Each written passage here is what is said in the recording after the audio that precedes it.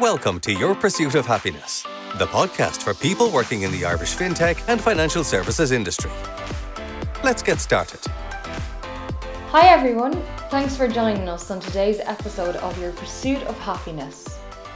In a moment, I'm going to hand you over to Paul, who spoke with a good friend of Top Tier Recruitment, Pete Townsend. Pete is a fascinating guy. He's an influential leader with an extensive career in asset management, asset servicing and advisory, who regularly delivers insight as a keynote speaker, moderator, MC and podcaster. He's the former Chief Operating Officer and Global Head of Product Development at BNP Paribas and Director on the board of its Irish franchise for 10 years. Prior to moving to Ireland, Pete spent 6 years in Bermuda in client service and technology for a leading hedge fund servicing firm, and before that, he was a key player with Fidelity Investments in Boston. Pete now helps startup founders and leadership teams to build and grow their ventures via the startup platform, thestartup.com. Do check out thestartup.com and also Pete's very cool entrepreneurship podcast, Money Never Sleeps. You'll find that at www.moneyneversleeps.ie. Okay, let's get into it. Over to you, Paul. So, Pete. Paul. Good to be on this side of the mic for a change. Nice. With me asking the questions. Yes. You ready for a tough time? I'm ready. In terms of context, this is part of the Future of the Funds Industry report that we're publishing over the next couple of months. Mm-hmm. So looking at where the fund industry in Ireland is going to be over the next 1 to 3 years. Yeah. Obviously, you've a big background in terms of funds yeah. and the fintech side as well in particular, in your more recent life. But just in terms of context, can you give us a bit of background about Pete? Sure. So, as you mentioned, I've got a long background in the funds industry. Right now, I am the founder of Norio Ventures and transitioning the business into a business called thestartup.com with a strong venture capital component to it as well, which is the whole reason I set up Norio Ventures 3 years ago, was that before I left BNP Paribas in 2016, I had been inspired by the captains of venture capital, just with some of the experiences I had been through in my final year at BNP Paribas, where I was global head of product development for the hedge fund servicing business, and previously had been COO of the BNP Paribas Fund Services Dublin operation. But in that last year, just my boss said to me in Paris, Jean de Bombay, great guy, he said, Pete, go out into the fintech space in Ireland and see if there's anything worth investing in. And I found it was worth investing in me, right? So he sent me down a path to my own exit, which was convenient. And but when I left, I thought I'd just waltz right into the world of consulting. Sure, that guy, that commercially friendly COO, no problem. But what I learned quickly was that I was like a little boy lost in the woods. And that just because you're a successful COO and good at product development, or actually looking back now, I wasn't that good at product development, right? But anyway, doesn't mean you can go out and be on the front foot and be a professional consultant all the time. It's night and day. Anyway, where I really found my inspiration is what I wanted to start doing anyway, which was working with startups, because I knew that I wasn't going to be able to just waltz into venture capital, which was the ambition of launching Norio Ventures, without actually learning the startup mentality. And so I've spent the last nearly 3 years now doing just that, and working with 16 different startups across Ireland, the US, and the UK, a little bit into the continental Europe, helping them with getting customers, the 3 Ps of people, process, and platform. People, product, and platform, with process being in the middle of all that, but also regulation and getting funding. So that's what I do right now. I'm still connected to the funds industry. Having my first real gig being running the Brexit committee for Irish funds, and so I stay close. I also stay close through the Admitivate conference that I do with the guys from FundRex, and where we pull together 250 to 300 people. We've done it twice now, January last year, January this year, to get people thinking about the future of the funds industry, where things are headed. Nice segue. Thank you. It's almost like you know the questions. So where do you see the landscape in Ireland at the minute in the funds industry as a whole? Ireland's built up such an impressive business here. What it's something like close to 40,000 people between those directly employed in the fund industry and those that are on the sidelines of that. The $5 trillion under administration here, excellent for a country of 5 million people to build this up. What Ireland doesn't really get to see is what is happening in the mainstream asset management community. Okay? We are very much a middle and back office operation here. Okay. Now with Brexit, there are tons of UK managers that are setting up in Ireland, but they're being referred to as front office roles, but they're really the more perfunctory front office roles around compliance, around risk management, and those types of things. What we're not going to see all that much of is the trading operation, the portfolio management, the investment decision making. All of that, exactly. All of that will still happen where all that talent is. Now, there's a big Irish diaspora all over the world, a lot in London. Would they like to come home? Some might, some may not. Are they in New York? Some may want to come home, some may not, right? Seeing these opportunities. That's more of a 10 to 15 year arc, right, than it is a 2 to 3 year arc after Brexit. So I think Ireland's very much going to stay middle and back office focused for the next at least 5 years, right, if not longer. What I'm saying about not seeing the mainstream asset management community is the headaches of the asset management community right now, okay, where you've got regulatory overload, okay, you've got a huge web of legacy technology that is weighing you down. You've got complexity all over the industry across all the different parties involved in one single investor transaction, right? When it comes to independent financial advisors, individual investors, third-party distributors, fund platforms, and the whole value chain of the fund investment process. What's happened in some of the major markets, so take London for example. I think I mentioned to you I'm advising a group now called Fund Admin Chain, right? And the experience with them has been that being in the middle of that community in London, especially on the front office side where these people are dealing with these headaches every day and not just being part of a business that actually is the pure operational side. At the coalface nearly. Exactly. You've got, 100 big name asset managers in London, probably more, right? But amongst those 100, there's at least 25 or 30 where they've got a CTO or a chief innovation officer or a COO or someone even in the front office that has already tweaked that the future of the funds industry is no longer 80,000 different individual ledgers, and that it will, the application of distributed ledger technology to the funds industry has started to happen. Now it's happening in small pockets, it's happening in small circles. There are players like Calastone that are moving ahead on that, but that's just DLT internally for them, it's not everybody. So, this is saying, forget about the Bitcoin blockchain because that is not scalable. That is not something that you can actually apply to capital markets. This is saying, what are some of the finer components of what you call a multi-party consensus model, where a number of us can all be a part of the same network and say, I know that you can see what I can see in terms of the ledger, this distributed ledger, so I don't need to reconcile to anybody because we all have the same records. And we don't know everything that you've done. We don't know anything that other people have done if you or I are only party to a trade. But what's happened is that everybody knows that, the other guys that have done a trade know that they've got the same details, right? So just having that trust, that knowledge, that transparency is big. So this is where things are headed. It's already headed that way in other industries. The number one area to be knocked out, the number one area that is due for transformation is transfer agency.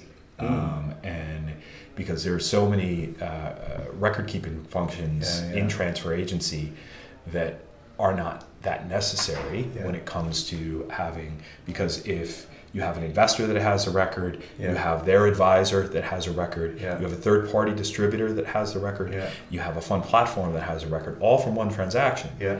And then the transfer agent has a record as well. That's 5 copies of the same transaction, the same holding. It can all be mutualized as one. And then obviously distributed. So that is the first thing that can go. That opens up at least 10% of the funds industry in Ireland, right? So reuse, retrain, give people new capabilities. So to step back from the technical side of it, Paul,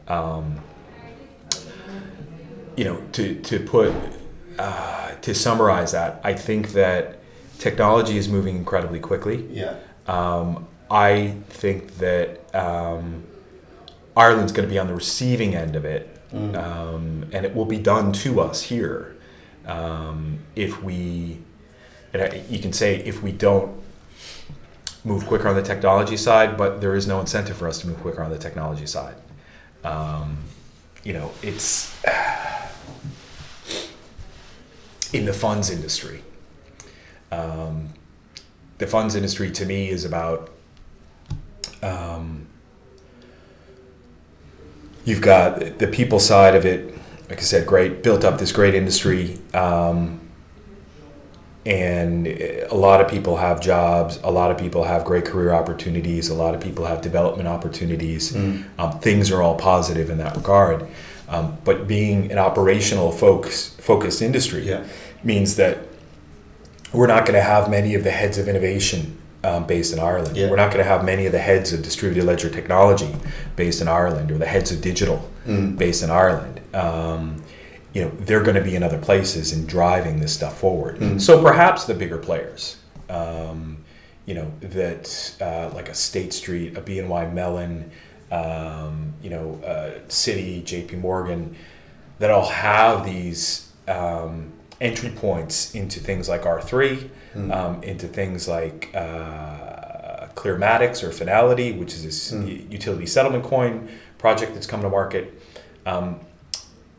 They're plugged into it. Hopefully that will they'll engage their Irish operations in those projects to bring things to market. But is there a central point of focus driving Ireland forward on that? To go out to the heads of these businesses in Ireland and say, here's what's coming, guys. Is there anything that we can do here at the local level to drive things forward? I absolutely know there is what we can do. But is there that incentive there for the main decision makers in Ireland within the funds industry, within each one of the players, to actually say, you know what, listen, we're going to put, and it's not a money thing, right? But say we're going to put, $100K into this. Yeah. Whatever it is, as something, as a group effort to move everybody forward. I just don't think that incentive is there. Where's the opportunity then for Ireland specifically within all of that? The way I always tried to run things at BNP Paribas, Paul, was to say, let's create capacity. Let's take stock of all of the opportunities to automate things. And let's quarterly measure that and see how we can improve. And if we could measure people's capacity, we could see where the excess capacity then moved, where we created that excess capacity. And when we did create that excess capacity, we took people out of those teams and we moved them into a technology team that was just purely focused on improving things again and taking things to the next level of automation.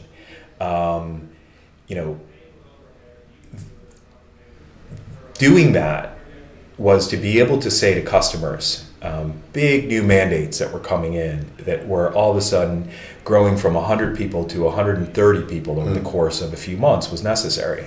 To say, what's your long-term plan to be able to handle that level of growth? And I said, listen, I'd love to grow this operation to maybe 200, 250 people max, and then stop. And then be able to support the growth of the business because we are so highly automated by getting new business, but without hiring any new people. And that wasn't saying because we were hiring people in India or in Eastern Europe. That was just saying that we've created the scalability here, where instead of in the old days where we had to go hire 10 people, we actually have to hire one or perhaps half of one for a because big new of mandate. technology and automation. Technology is taken over.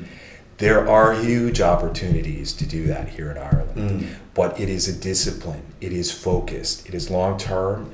It is measure, change. And you can, I'm absolutely positive that my old colleagues are doing things like this. And I was just visiting an asset manager today here in Dublin and talking about blockchain and distributed ledger technology. They were talking about their robotics process automation project and their, what was the other tag? It was RPA. Oh, AI, artificial intelligence, right? So, and one of the things I said to them, and I got their consent, I got their heads nodding when I said, listen, what I really like about your guys' project is that it feels like it is long term. It isn't something that you'll take a break quarterly because you got a big new mandate coming in. This feels like it's a commitment that you're doing it forever. And that's what it needs to be in the funds industry. Right? And I've seen far too many projects come and go where it's like, all right, listen, let's get this thing rolling in September. We're going to get it all teed up to have a big investment in January that is just purely focused on improving our own internal operations and bringing our automation levels way up. And that project gets blown to bits when someone wins a big new client and you got to actually keep doing things the old way. Because it's safe. Right? And instead of going out and hiring a technology expert with some strong leadership skills to run the project, you're going to hire another ops person to lead the team. It's hard 20 in fund accounting and whatever. So the opportunity, I think, is incremental. But being extremely well plugged into what's going on. And there's such easy ways to do that. You read thefinancer.org, which is Chris Skinner's daily blog. You can plug into what's going on. You look at FinExtra every day. You can figure out what's going on. And you can do that in 5 to 10 minutes. I do it every morning. If you want to pay the €273 per year for the FT, which I do, you can collate that down and curate that down into the topics that are most important to you. And mine are fintech, the funds industry, blockchain, DLT, Bitcoin is in there as well, cryptocurrency, private equity, venture capital, and then technology. Right? And I get that nice curated list of about 25 or 30 articles a day. I might read 7 or 8 in the first 20 minutes of my day, and I'm plugged in. And then when I figure out the things that really interest me, I just look at their website. Right? So you need that hard graft commitment to getting better all the time and becoming more automated. As Paul Noonan from Link says, don't, what does he say? Don't outsource it, tech it, right? Don't move it, tech it. But you also need to be extremely well plugged in to what's going on out there in the market in general, not just the funds industry. You got to look beyond the funds industry into capital markets in general to see how people are using technology to make jobs better. With fintech and blockchain, not necessarily the same thing. Is blockchain a threat to fintech if you're not using it? Well, if you look at where things have come from, blockchain, the first incantation of it is the Bitcoin blockchain, right? And that is 11 years old now. And it has proven successful. Now, take away whatever you want from it, from Silk Road, from illicit activities, from the venom I get spit at me when people talk to me about this. It said it's all about drug dealing and money laundering. It's like, well, the easiest way to launder money is with something called the $1 bill or the $100 bill, right? Anyway, the Bitcoin blockchain and Bitcoin itself is the very first example of cryptocurrency, is the first cryptocurrency, digital money, right? And it operates on a consensus mechanism so that you don't have a double spend. You can have a digital thing that only exists in the virtual world that cannot be copied, right? So that enables it to be a piece of value, right? Now that value is up and down all the time, but that's, we're still very early days, even though it's 11 years in, on the maturity cycle of cryptocurrency, okay? On the other side, you have the love blockchain, hate crypto crew, right? And what they're saying is that I've looked at blockchain, this critical part of the Bitcoin framework, and said, I really like that. I think there are pieces of it that are completely applicable to the financial markets. So I'm going to take distributed ledger technology, which is the umbrella term for blockchain, because there are many different types of blockchain technologies referred to as distributed ledger technology. I'm going to take elements of that. And that was like, wow, the world is not actually flat, right? And that was a discovery. But like Christopher Columbus sailed to the Dominican Republic, right, and thought it was the West Indies. What we're saying is that, yes, the world is not flat, but you do not need to get 3 boats to sail to, to Dominican Republic, or Hispaniola, as he called it, right? We can actually go, we can go a different way with this. We can go over the North Pole. I don't know where I'm going with this analogy, but it's much like the transfer agency that you talked about. It's 5 different records of the same transaction. Exactly. So, the whole idea is to say, I can mutualize this database. HSBC are already doing it internally. They built this thing called FX Everywhere, so that they can have one record of an FX transaction internally between all their subsidiaries, because every single day they hedge all their FX exposure across all the HSBC subsidiaries. They're now using distributed ledger technology to do that. Great. So that's one side of the bridge, where it's love blockchain, hate crypto, because when you start talking about crypto to the banking crowd, they kind of lose the will, right? And then you got crypto first, or these cryptopians that are like, they came out of the financial crisis and said, we don't trust banks, we want to create our own money, so on and so forth.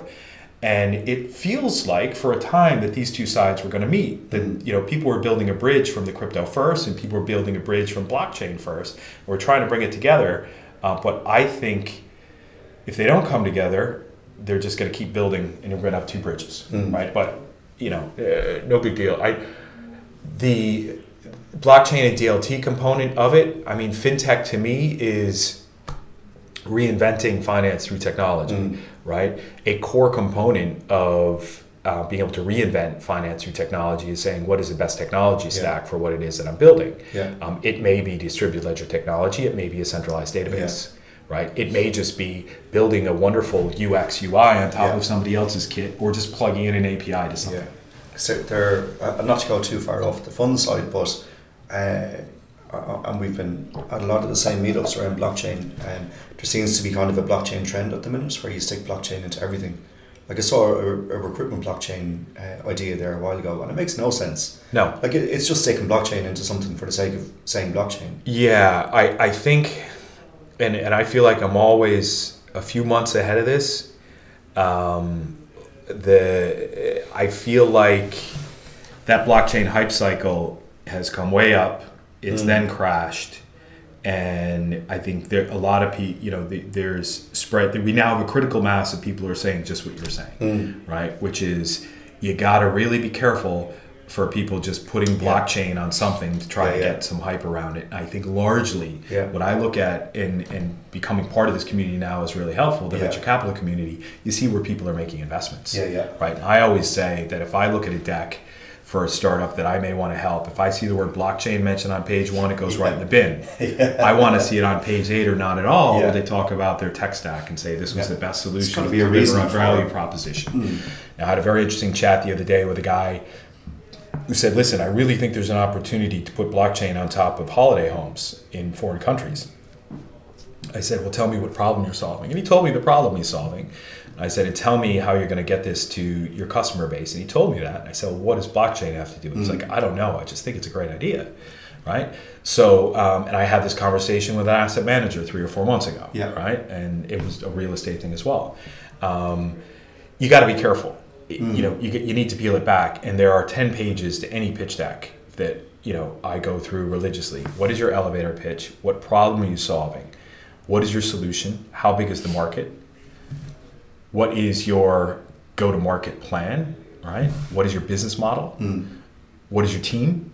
What is your competition? What are your milestones? And what is the ask? Right? The only place you should be mentioning blockchain on that is when you're talking about pretty much your capabilities of your team. right? If you say that in your, in your solution slide that, listen, this is powered by Hyperledger or powered by Ethereum or powered by this, Hedera Hashgraph blockchain protocol or DLT protocol, wonderful. The question I'm going to ask is how skilled are you guys in that? Do you have the expertise to be able to actually deliver that? Show me that in your team, right? Or if we know that that's going to need a big financial investment, how much money are you asking for? Is that realistic, right? Are you asking for $1 million? Are you asking for 250,000? How long is that going to last you if you need to actually bring in 5 blockchain developers, right? So, but I feel like I said, I'm always kind of like 3 or 4 months ahead of this just because of how deep into it I am. So in terms of the funds industry, we're talking about investment managers, and maybe that's a longer term play to see genuine front office at scale in Ireland. We have the innovation side, which is being led outside of Ireland mainly. And it's going to happen to us rather than, but there is an opportunity there, I think, somewhere. You have blockchain, you have fintech. If you're sitting there as a transfer agent or as a fund accountant or in middle office or trade processing or whatever today, what's the one piece of advice or many pieces of advice you'd give to those people to stay relevant in the industry over the next 1 to 3 to 5 to 10 years? I like to think of someone I used to work with who shall not be named, but I said to her, because she was dealing with such crap, and I said, how do you stay with it? I mean, you're getting crap from that person. You are actually, you've got all these IT problems, so on and so on and so on. She's like, it's the customers, it's the clients. I love talking to them. I love feeling like we're sorting out a problem for them, even though it might have been a problem that we caused ourselves. Getting close to customers, getting close to clients is highly advisable, because then you figure out what their problems are and you figure out what really matters to them, and where the industry should be going is really defined by your customers, which are asset managers and wealth managers and anybody that's using the services of the funds industry in Ireland, right? And getting as close as you can to them. I talked with someone in New York who just built a brand new fund administration platform, and I'm like, okay, great. How long did that take? It's like, it took 3 years. I said, during those 3 years, how many conversations did you have with a prospective client? It's like, none. I said, why not? I said, because I already know what to build. I said, how do you know that? Because I've been in the industry for 15 years. How long has it been since you talked to a client? Well, I was always in tech. I knew. Bing, problem. Okay, what do your customers actually need? I think if I am talking to someone in the funds industry, I did this just actually a few months ago, and the conversation was along the lines of someone working for one of the big banks in fund administration was thinking about moving on. And I said, why? And they're like, well, I just think there's so many more opportunities elsewhere. Well, why is that? Tell me what you're working on. And over the course of the conversation, what we got down to was there is actually loads of opportunities. The guy was 30 years old. He was looking towards going to, the next 5 years before him and his girlfriend got married and they started having kids, and it was prime earning time. So learn as much as you can. Connect with as many senior folks as you can in your employer, and ask them what they do. Ask them what their perspectives are. And the stuff that you'll learn is amazing. So try to find a mentor. Try to find someone who's connected really to what's going on in the outside world, outside of the everyday life of the funds industry in Ireland, with what's really happening out there and what's really coming towards us. I would highly recommend that. Go to meetups, get onto meetup.com, find topics that you're interested in, get out there and talk to like-minded people. And it doesn't have to be all, oh my God, I'm such a professional geek. It can be, hey, I'm going to meet some pretty cool people that might be interested in the same thing as me. Does that mean you have to change jobs? No. It's just going to, everybody's got, you go to work each day. If you're not happy doing what you do at that job, get a new one, right? Or find a way to increase your level of happiness and engagement in what it is that you're doing. Right? Don't waste your time. And if you can find ways to go bring the outside world and these wonderful new things to bear in your current role, by all means, do it. And I have to ask, you're making or have made the transition from, you know, fund admin, fund services to the front office side of things. Yeah. And in my 13 years of recruitment, it's the one thing that I see constantly. You know, people 3 years in, wherever, fund accounting, done level 1 CFA, they want to be a trader. See it all the time. How do you make that change? How do you know you need to make that change? You don't, and it's almost like listening. It's the Irish mammy thing, right? Which is you should be a doctor. Why do we always talk about Irish mammies? I don't know. You should be a doctor. Yeah. You should be an accountant. You should be a lawyer. Yeah. So go do that. It's saying, you know, and that's so, you know, why did I go this path? It's like, well, I thought I was going to be a stockbroker. And then when I started at Fidelity, I thought I was going to be a portfolio manager. Yeah. But what I found was that working with people was far more compelling to me than working with numbers. Yeah. And doing research on technology rather than companies' financials and where things were going. Now, technology, that's led me a different path now, obviously. Doing research on technology was far more interesting than doing, you know, financial statement analysis and stuff like that. So I kind of found my path through people in technology, right? But I had a chat with a good friend of mine from Fidelity where I started the career about, you know, 4 years ago before I started down this path. And he's been in Fidelity for 30 years now, nearly. And on the front office side and deep in, you know, very high up there in the industry.